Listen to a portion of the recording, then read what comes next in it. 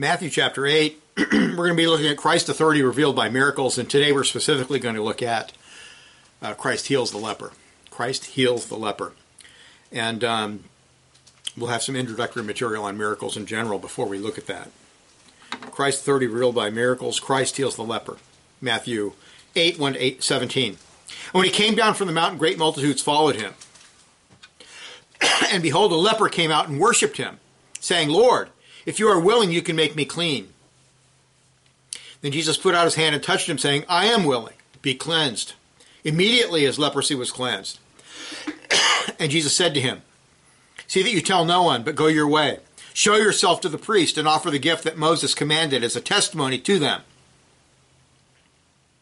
Now when Jesus had entered Capernaum, a centurion came to him, pleading with him, saying, Lord, my servant is lying at home, paralyzed, dreadfully tormented. And Jesus said to him, I will come and heal him. The centurion answered and said, Lord, I am not worthy that you should come under my roof, but only speak a word, and my servant will be healed. For I am also a man under authority, having soldiers under me. And I say to this one, go, and he goes, to another, come, and he comes, and to my servant, do this, and he does it. When Jesus heard it, he marveled and said to those who followed, assuredly I say to you, I have not found such great faith, not even in Israel. And I say to you that many will come from east and west and sit down with Abraham, Isaac, and Jacob in the kingdom of heaven. But the sons of the kingdom will be cast out into outer darkness, where there will be weeping and gnashing of teeth. Then Jesus said to the centurion, go your way, as you have believed, so let it be done to you. And his servant was healed that same hour. And when Jesus had come into Peter's house, he saw his wife's mother lying sick with a fever. So he touched her hand, and the fever left her, and she rose and served them. When evening had come, they brought to him many who were demon-possessed, and he cast out the spirits of the word and healed all who were sick, that it might be fulfilled which was spoken by Isaiah the prophet, saying, he himself took our infirmities and bore our sicknesses. Thus endeth the reading of God's holy word. In Matthew, chapters 8 and 9, we have a record of 9 profound miracles performed by Christ. The miracles follow a lengthy section of Jesus on teaching, the Sermon on the Mount, chapters 5 through 7. The Jews recognized that our Lord was different and unique, and concluded after his preaching that he taught them with authority, unlike the scribes. Here's one with authority. He's different.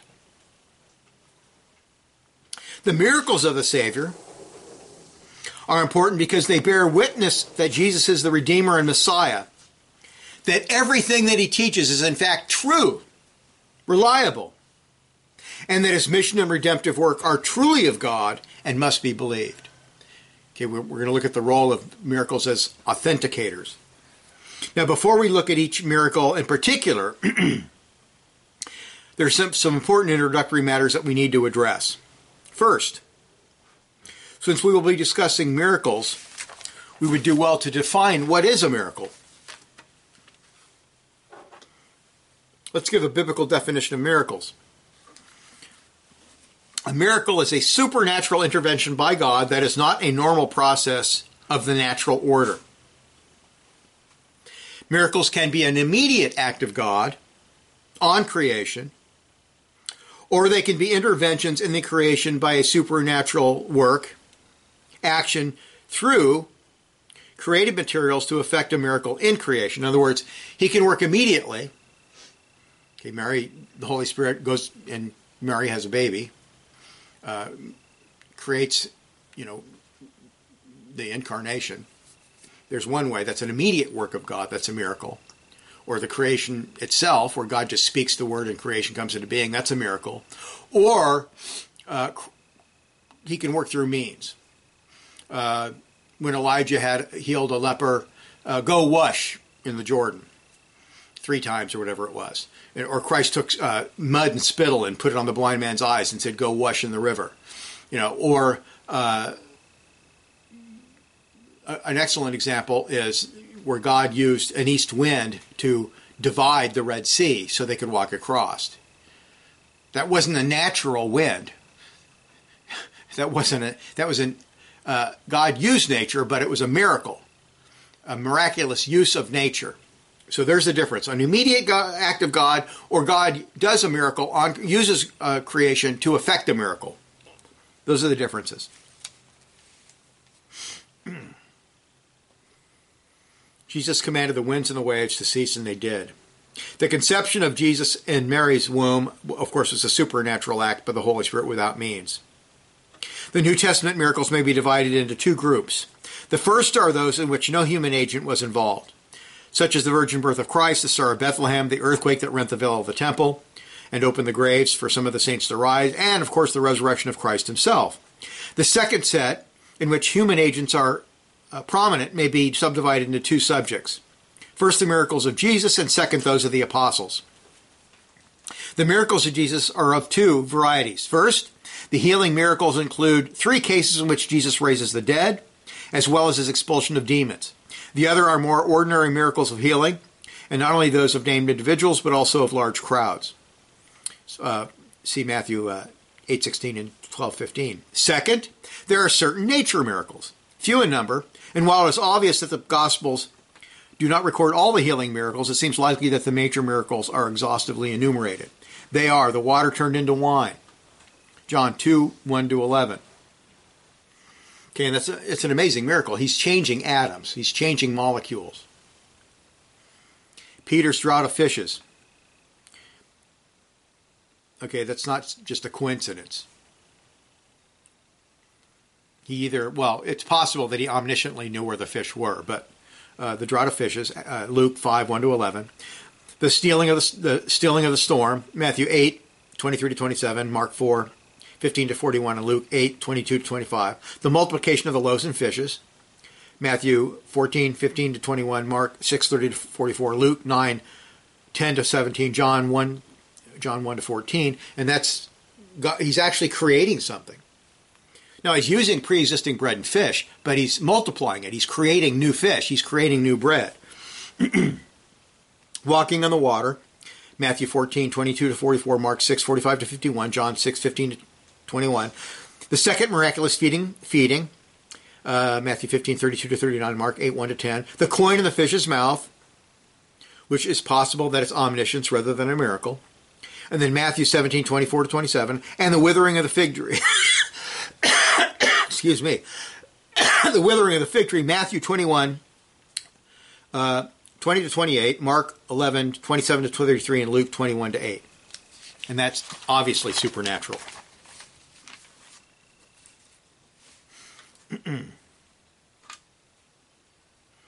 Second, some of the miracles recorded in Matthew are found in Mark chapters 1, 2, 4, and 5. Many of these miracles are also recorded with some different details. Well, different details in Mark and also with Luke. Luke 4, 5, 7, and 9, 8 and 9. Of the 9 miracle stories which Matthew's collected here, 6 are paralleled in both Mark and Luke. 1, 8, 5-13 in Luke, but not in Mark, while the other, 2, 9:27-31 and 32-34 are similar to the stories which Matthew himself tells elsewhere. 12:22-24, 20:29-34, and which also have their synoptic parallels at those points. The collection of miracles is thus different in composition from the discourse of 5 to 7, the Sermon on the Mount, which contains virtually no Markian material, and more than 1/3 of which has no parallel in Luke either.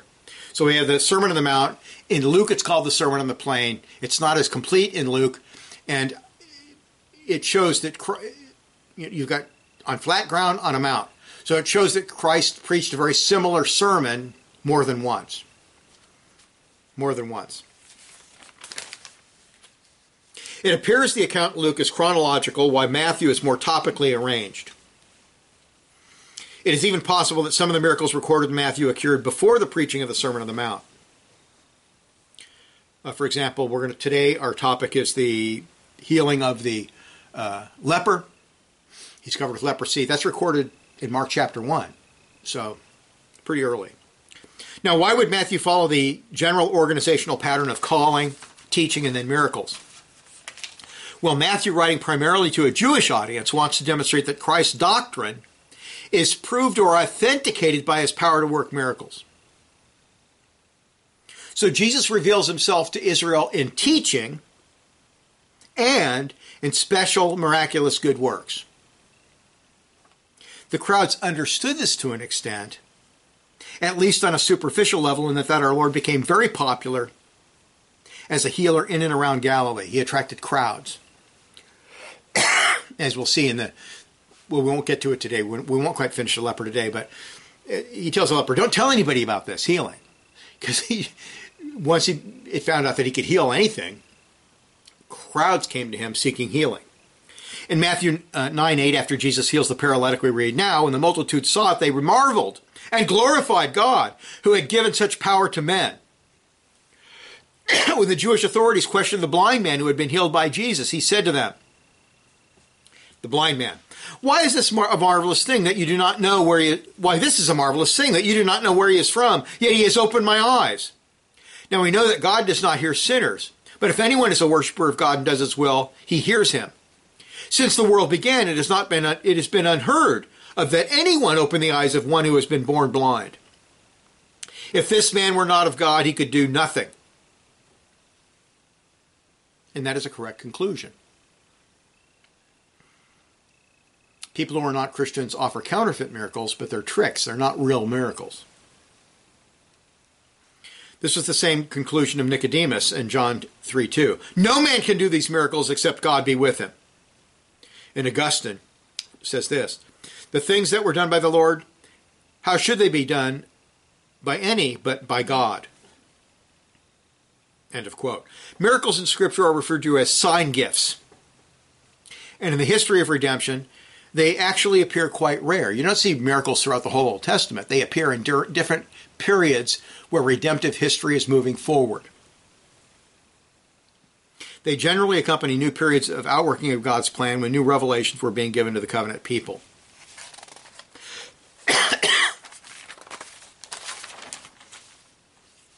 Miracles do not appear in Scripture arbitrarily.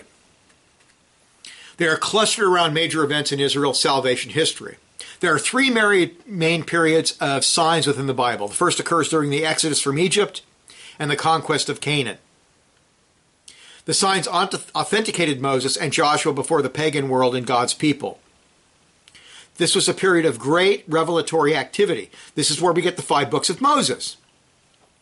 The second period encompassed the ministries of Elijah and Elisha. Elijah's ministry at the beginning of the great prophetic period. The prophets explained the law and revealed the coming of the Messiah. The third great period of miracles and revelatory activity is the ministry of Christ and the apostles. The apostles explain the person and work of Christ by the Holy Spirit. Jesus is the finality and focus of all revelation. As we are taught in Hebrews 1:1-2, God, who at various times and in diverse manners spoke in times past to our fathers by the prophets, has in these last days spoken to us by his Son, whom he has appointed heir of all things. True miracles are always a work of God, and counterfeit miracles, such as were done we read about them trying to imitate what Moses was doing in Exodus, the Egyptian magicians, are always fraudulent and dishonest. Making water appear as red is not hard to do. There's a lot of tricks that can be done. And ancient magicians use tricks. And of course, shamans are frauds as well. They use tricks, they use psychology. They're not true miracles. And when Moses got to the more heavy-duty miracles that were really difficult, they couldn't even imitate that. They couldn't even come up with a fraudulent method. And then they concluded this is the finger of God. Matthew 24:24 speaks of false Christs and prophets who will show great signs and wonders. In Acts 8:9 we read about Simon who practiced magic. Like modern magicians, such men use illusion, trickery, and clever contraptions to fool their audience. If there were instances of something truly miraculous by the power of Satan, it would only be done with God's permission and sovereign control. Okay, this issue, are there counterfeit miracles that are accomplished by Satan? I tend to point in the directions of they're just trickery. But if there was something, it would have to be, God would have to give Satan permission to do something. Satan has no intrinsic power of his own over nature. Satan had to ask Yahweh's permission to bring calamities upon Job. You read that in Job, the first chapter of Job. He goes to God. Look at Job. God's talking about what a godly man Job is and what a wonderful godly family he's got. And Job says, Satan says to God, let me take that away and he'll curse you. And so we have this experiment here, and Satan does certain things that are evil.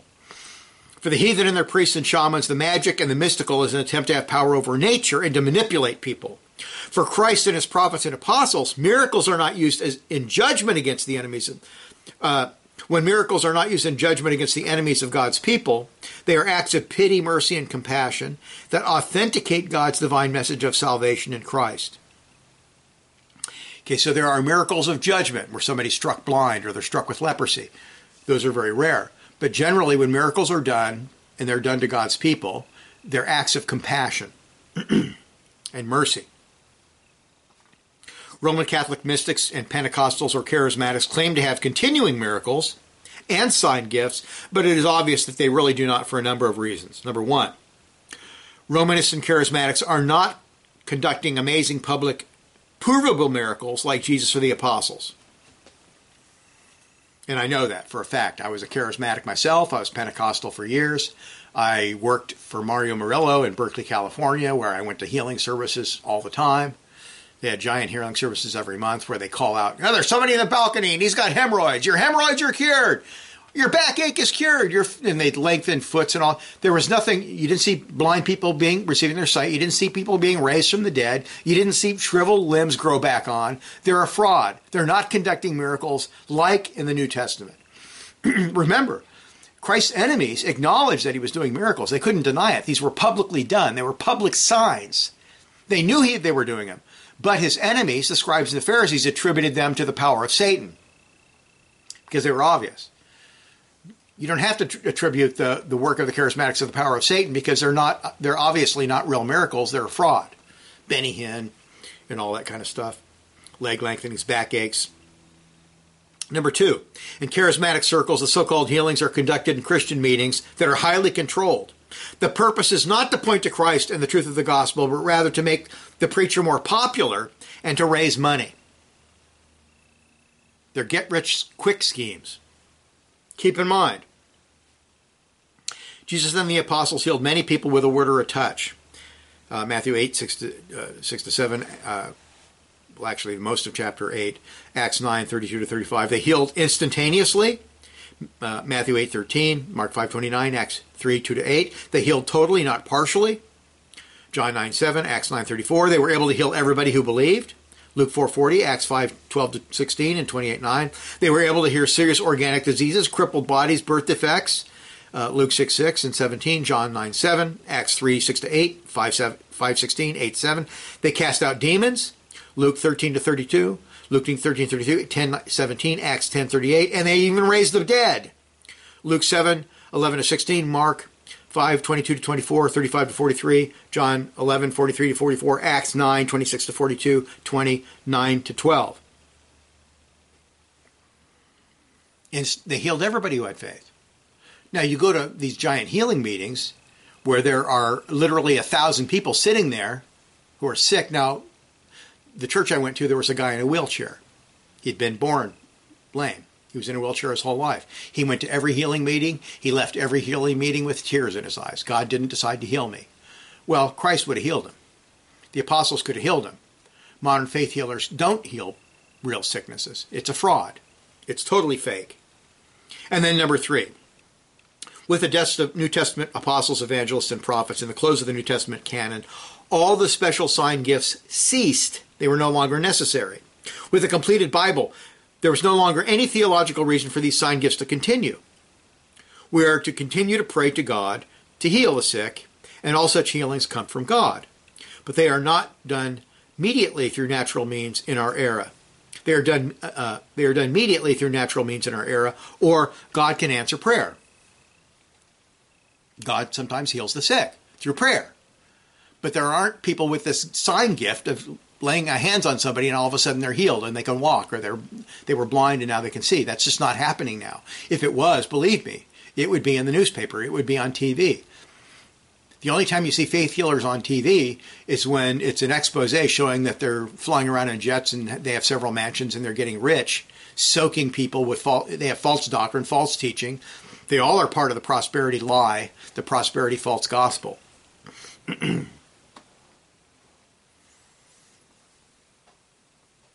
We know that the purported miracles by Roman Catholics and Charismatics is fake or counterfeit, for their doctrine of salvation is false or heretical, and God does not authenticate or endorse false prophets and false teachers. And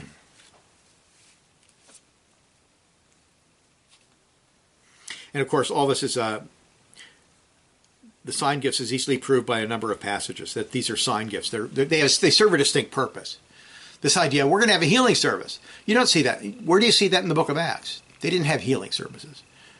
They went out and they healed in public, in front of pagans, in front of unbelievers, to show that they were speaking the truth about Christ. In Exodus 4:5, God told Moses to perform miracles in order, here's what it says, that they may believe that the Lord, the God of their fathers, has appeared to you. Thus the miracles attested Moses' divine mission. Moses is all, Moses, some think he had a speech impediment. Moses is all, why are they going to believe me? And God said, here's a staff. I'm going to do miracles. I'm going to show that you're my servant. That's the proof. Elijah was sent to reside with a widow in Zarephath. 1 Kings 17.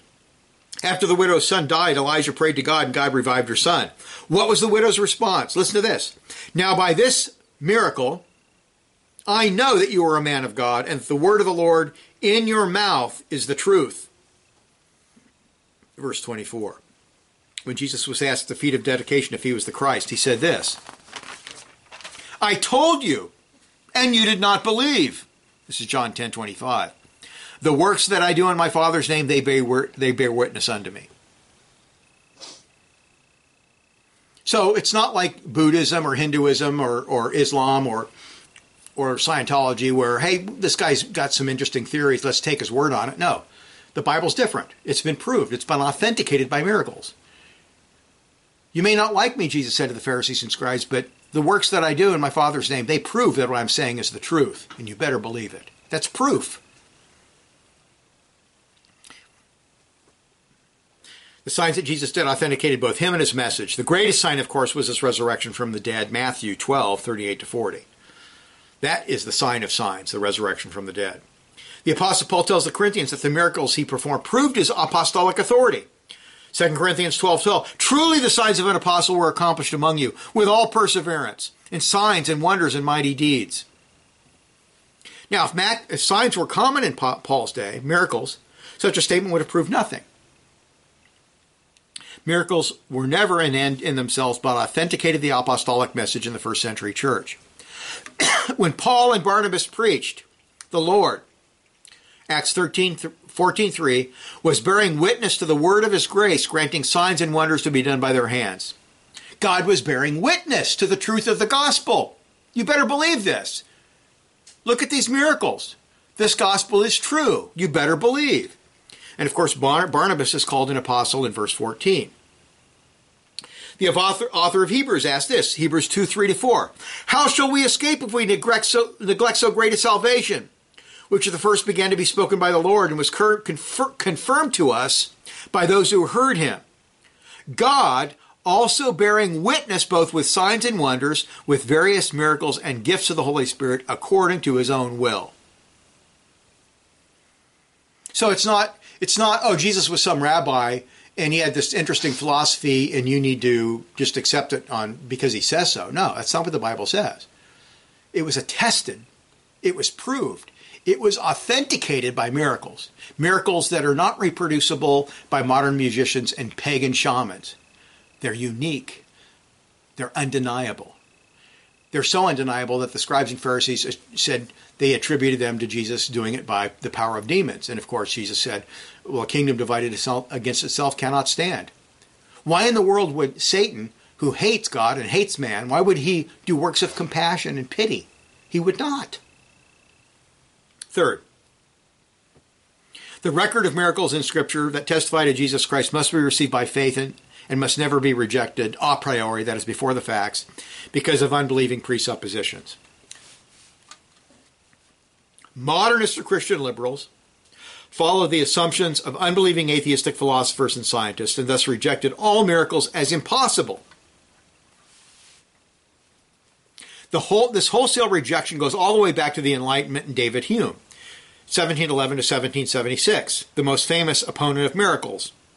He defined a miracle as a transgression of the law of nature.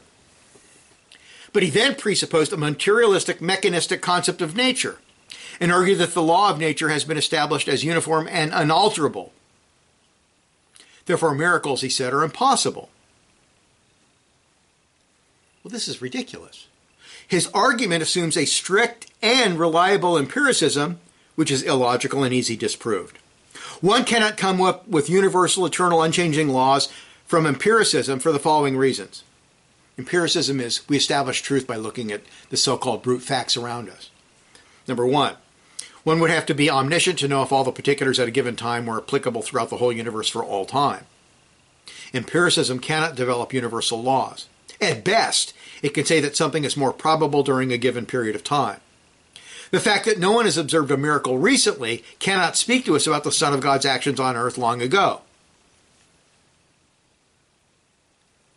And if you're going to take that radical empiricism of David Hume, then we can't know that any historical fact in the past is true or not. Because we didn't actually see it, did we? Number two, the idea of universal laws presupposes the doctrine of creation by an infinite personal God. If the universe came into existence by chance or pure contingency, which is the only alternative to the doctrine of creation, then the idea of a fixed universal laws that exclude the strange and mysterious is obviously contradictory. God established the created order with various fixed natural laws, but these laws are fixed only because God is in absolute control of his creation.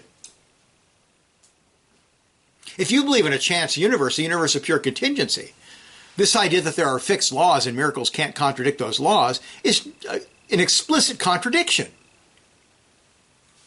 The idea that God, who has the power to create the whole universe, is only 24-hour days, 6 24-hour days, and he could have done it as a millisecond if he desired, cannot intervene. The idea that he cannot intervene in an unusual way in his own creation is absurd and foolish.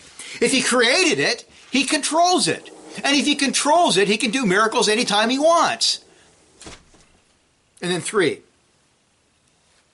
if one accepts the atheistic materialistic concept of the universe, then one cannot account for the existence of the human soul or human freedom.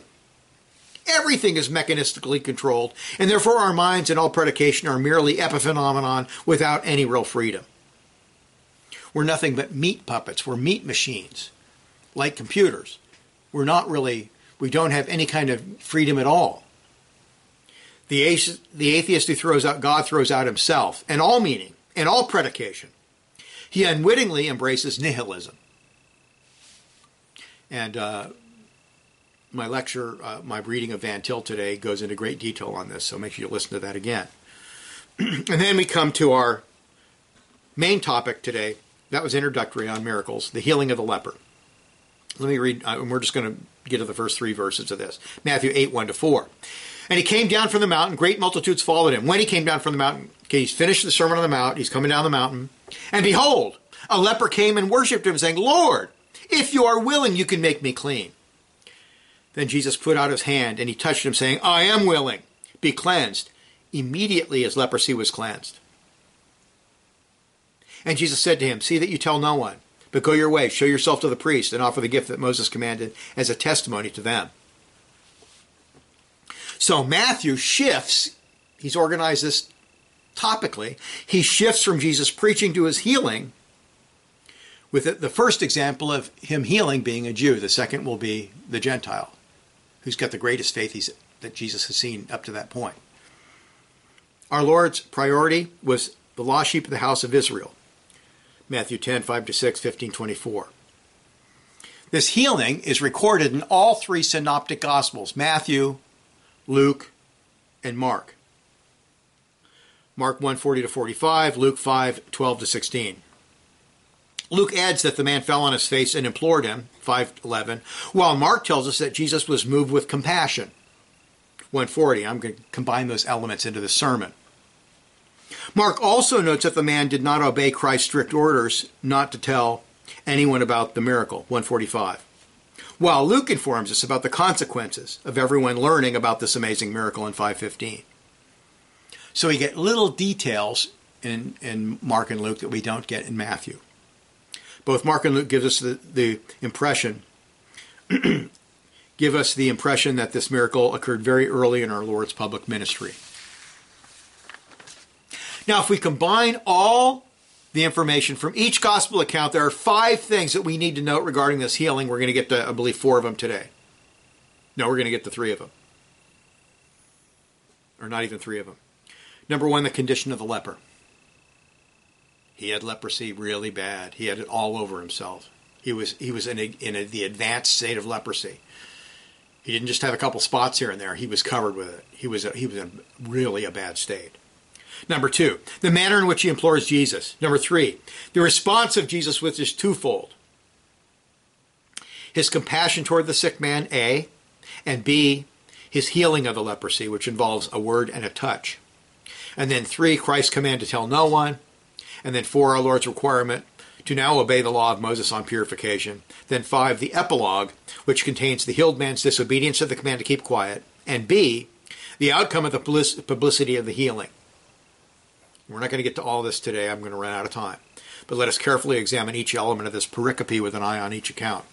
First, and this is amazing stuff, the more you study the Gospels, the more it's obvious that they're an inspired Word of God and they're amazing.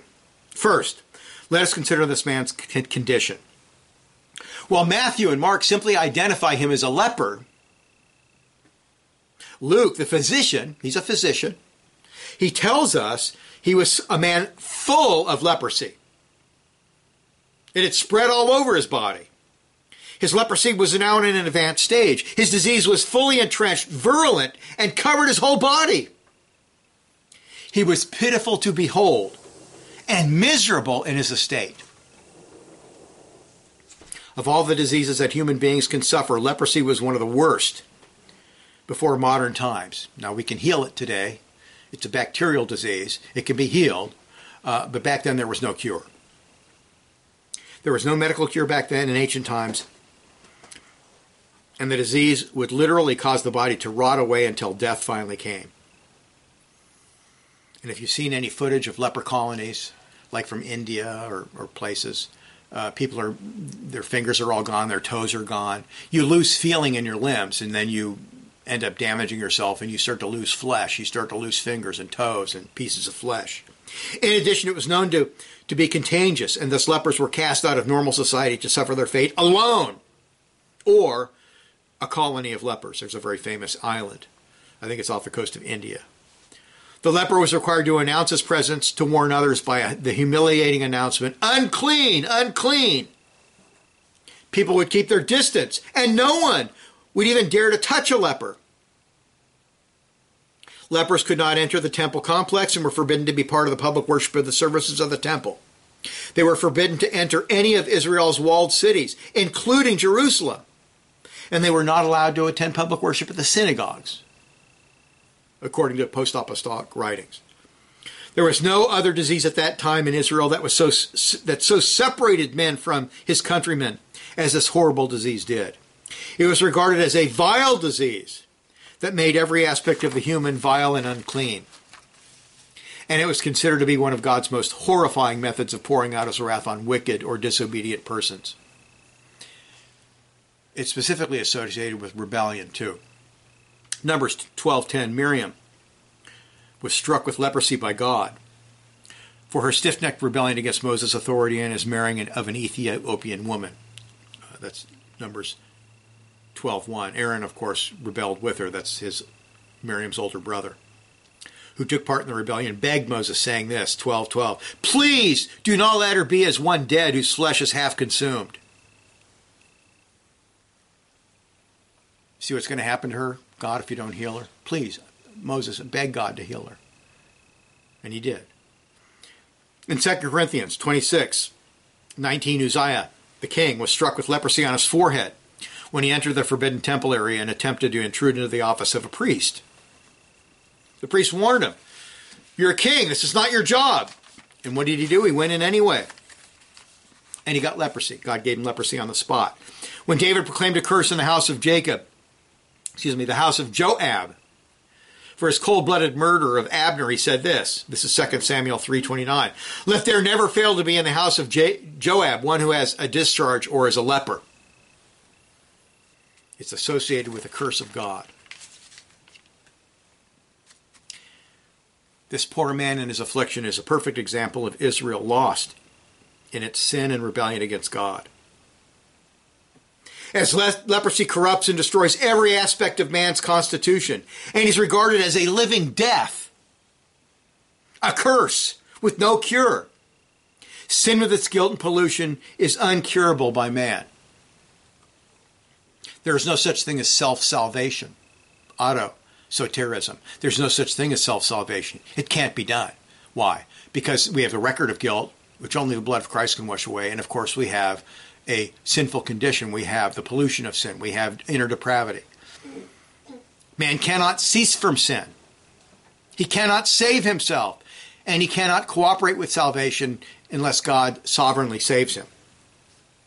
There is only one man, Jesus Christ, the Son of the living God, who can cure the curse of sin. And interestingly, we saw that in the Old Testament, that leprosy was inflicted as a judgment against those who rebelled against God's authority. The first healing of a Jew recorded in Matthew shows us what the Jewish nation needs to do to be saved from their sin and rebellion. Go to Christ as naked beggars in the dust.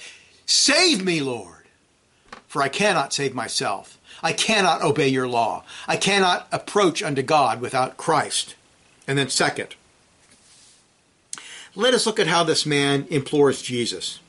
Matthew says the leper came and worshipped him, 8:2. Mark notes that he kneeled down before Jesus, 140. And Luke adds that he fell on his face before making his request, Luke 5:12. Now, whether this was an act of civil respect or religious homage, we are not told. It's very common in a case of a powerful man who's highly respected in the community, like a lord or a prince or something, for people to bow the knee before him as an act of civil homage. There are a number of examples of people bowing with respect toward Jesus when they came to be healed. Matthew 9:18, 15:25, etc. Not all understood that our Lord was divine and deserved the reverence and worship only reserved for God. They probably thought he was a great prophet, like John the Baptist. But they didn't know he was God. So for them, it was a civil respect. In this case, however, the man's recognition that Christ has the power to heal at will. Prophets don't have the power to heal at will. Christ did. Indicates that this man is not merely showing civil respect, but religious homage. His profound reverence was accompanied by a very earnest prayer of faith. Lord, if you are willing, you can make me clean.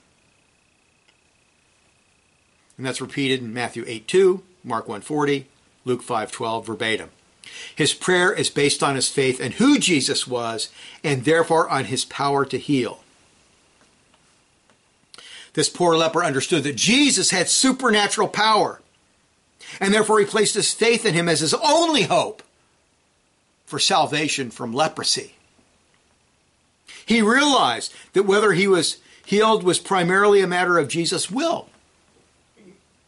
Jesus, if you want to, you can heal me. Note how contrary this petition is from the modern charismatic faith healing movement, the Word of Faith movement. Now, this movement says that true faith forces God to act. Kenneth Hagin taught this, Kenneth Copeland, Joyce Myers. All these people teach this heresy. If you have faith and you name it and claim it, God has to do it. No, he doesn't. Some very godly people die of cancer. I know people that have died of cancer who were very, very godly, who prayed earnestly, that fasted and prayed, and they died. If there is a real sincere faith, one's prayer must be answered in the affirmative, we're told. In other words, by faith a man can force God to act. That's the presupposition of the Word of Faith movement. But this leper understood that God is sovereign and sometimes withholds from us things that we ask for that are good things. He doesn't always answer our prayers with regard to sickness. Sometimes he does. Sometimes he doesn't. It's up to him. Christians die of cancer at a young age.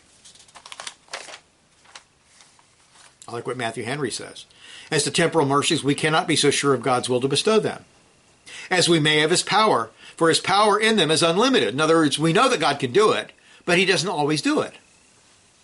But his promise of them is limited by a regard to his glory and our good. When we cannot be sure of his will, we may be sure of his wisdom and mercy, to which we may cheerfully refer ourselves. Thy will be done. And this makes the expectation easy, and the event when it comes comfortable.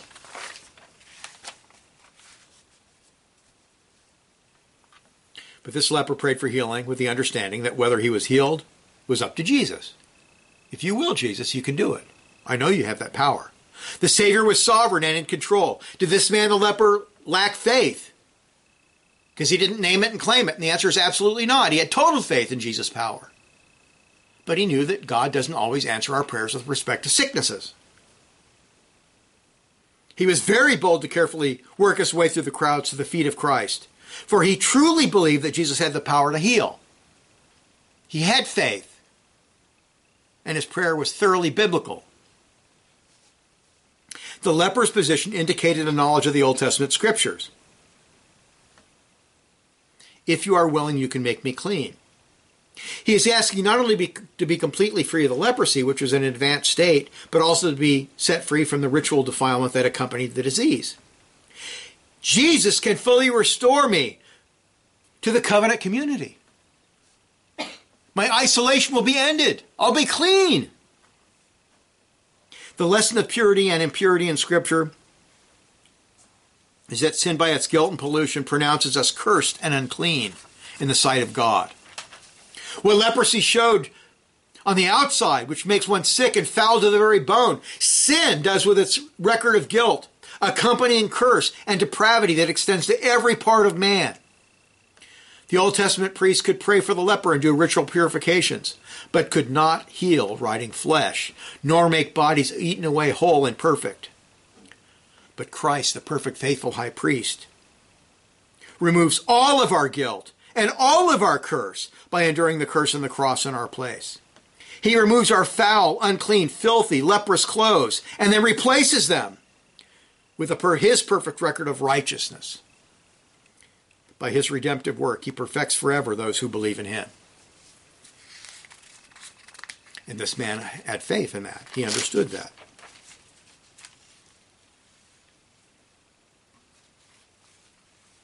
He is that divine physician who can make old things pass away and all things become new. In him is life. He can wash us thoroughly from all defilement of sin in his own blood. He can quicken us and revive us by his own Spirit. He can cleanse our hearts, open the eyes of our understandings, renew our wills, and make us whole. And we must let this truth sink deeply into our hearts and have faith. There is medicine to heal our sicknesses. If we are lost, it is not because we cannot be saved. However corrupt our hearts and however wicked our past lives, there is hope for us in the gospel. There is no case of spiritual leprosy too hard for Christ. No matter if it covers your whole body, if your arms and legs are eaten away by sin, you can be revived and saved immediately by placing your faith in Christ, the Son of God. Rest assured, brethren, that although Jesus does not always answer our prayers regarding healing and our diseased flesh, he does always save those who come to him with faith. He may not heal your physical infirmities, and of course we all have to die. We all have to taste death unless we're alive when the rapture happens. But he does save the soul, and he saves the body too in the final resurrection. Note Paul's inspired doctrine and promise. If you confess with your mouth the Lord Jesus and you believe in your heart that God is raised from the dead, you will be saved. There's no doubt there. It's certain. For with the heart one believes unto righteousness, and with the mouth confession is made unto salvation. For the scripture says, whoever believes on him will not be put to shame. Romans 10:9-11. So yes, you might have cancer. You might die of cancer. You might not be healed. Maybe he will heal you. You still pray for healing, obviously, and you have your friends and your beloved friends, your Christian friends, pray for you. But when you go to him for salvation, you can be certain he will save you. It's absolutely certain he will save you. All who call on the name of the Lord will be saved. And then third, let us consider Jesus' response, which contains a number of elements. Number one, Mark tells us that Jesus was moved with compassion. 141. Our Lord was truly a man who sympathized with his people's afflictions.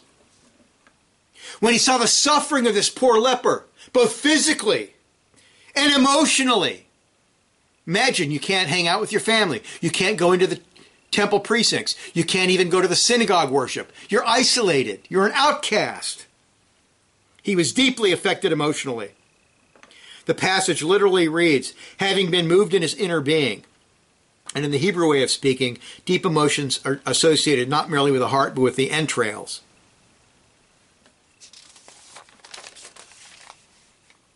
A paraphrase for modern English readers would say, his heart was deeply moved with compassion. Our Lord came into a world full of sin and suffering. The sorrows of his people are his sorrows. Jesus in his human nature was perfect and without sin.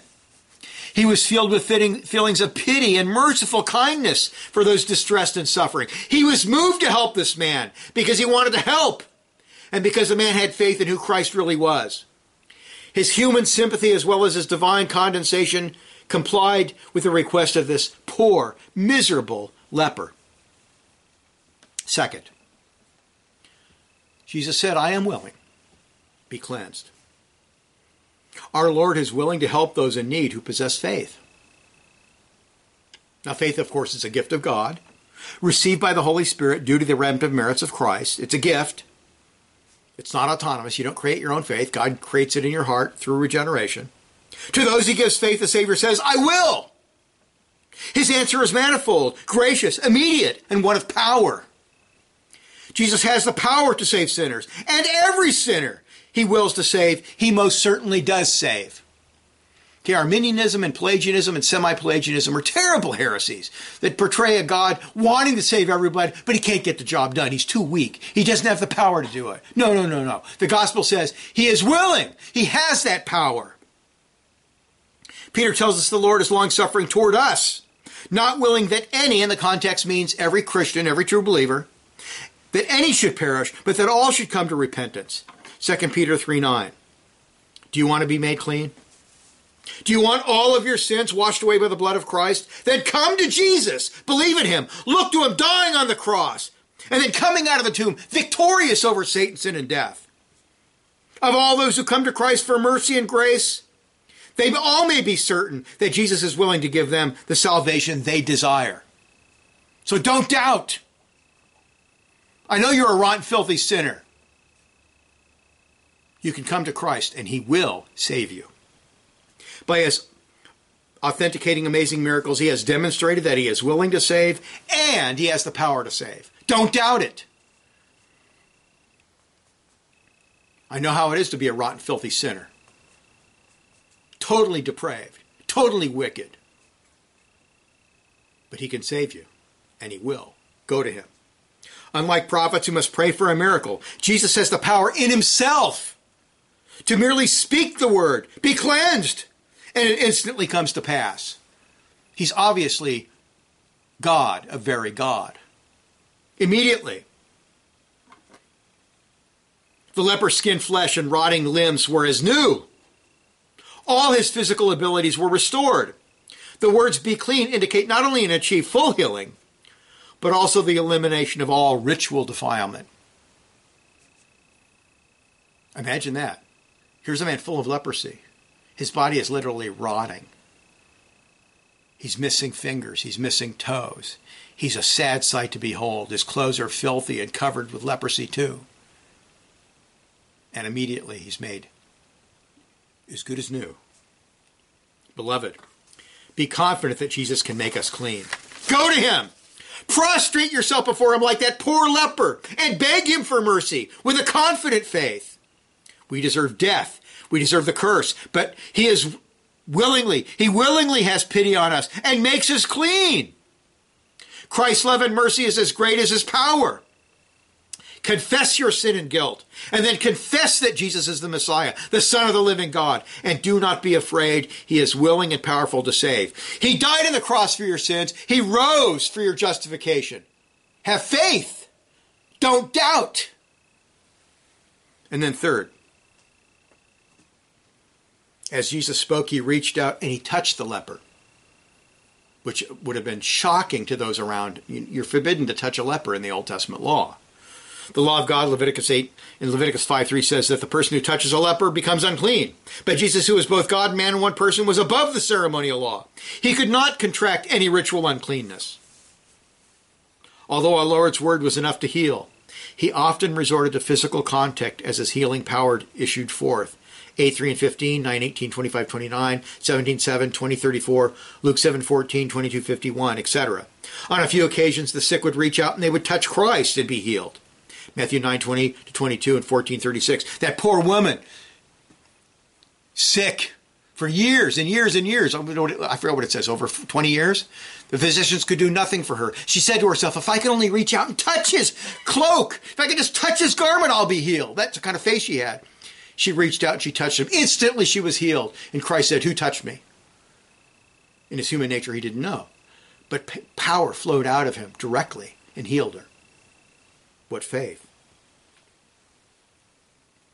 The message of such healings is not hard to understand. Jesus has the authority and power of God even in his state of humiliation. These are the doings of one who is Almighty God. There is no escape from the conclusion. This was the finger of God. Exodus 8:19. What an amazing, powerful, merciful Savior. The man covered in leprosy, who was unclean and had to remain far from the people of God, was touched by Jesus. A man who was filthy, rotting flesh, abandoned and left to die alone, was saved because of the compassion and love of Christ our Savior. And you're that leper apart from Christ, spiritually. Every part of your being is filthy and disgusting and unclean before God. You are cursed before God. The curse of God's law rests upon you. And if you die, you'll go straight to hell. Guilty. A guilty record and a polluted heart. But if you bow the knee and you go to Christ, confess your sins, acknowledge that he died on the cross for your sins, acknowledge, believe that he rose from the dead for your justification, you will be saved. As Jesus ratified and honored this feeble man's faith, he will deliver miserable sinners who come to him, confess their guilt and helplessness, and trust in his saving power. So if you're not a Christian, now I know everybody here is, but I'm talking about anybody who's listening out there. If you're not a Christian, now's the time. Don't wait. The most important decision you will make is, are you going to believe in Christ or not? Place your faith in Christ. Join a Bible-believing church, a Reformed church that believes in the true doctrine of salvation. Join yourself to the people of God. Confess your sins. Look at Jesus dying and bleeding for sinners, who rose from the dead victorious over sin, Satan, and death. He conquered death. So look to him. Let us pray. Father, we thank you for this amazing miracle. Teach us about how dear your Son is. Show us the beauty of your dear Son. Lord, make him everything to us. Bend our hearts. Fill us with your Holy Spirit. Take our hearts and make them totally dedicated to Christ. We have total faith in him. And we don't trust ourselves at all, but we trust fully in him, that we may be followers, disciples of him the rest of our lives. In Jesus' name, amen.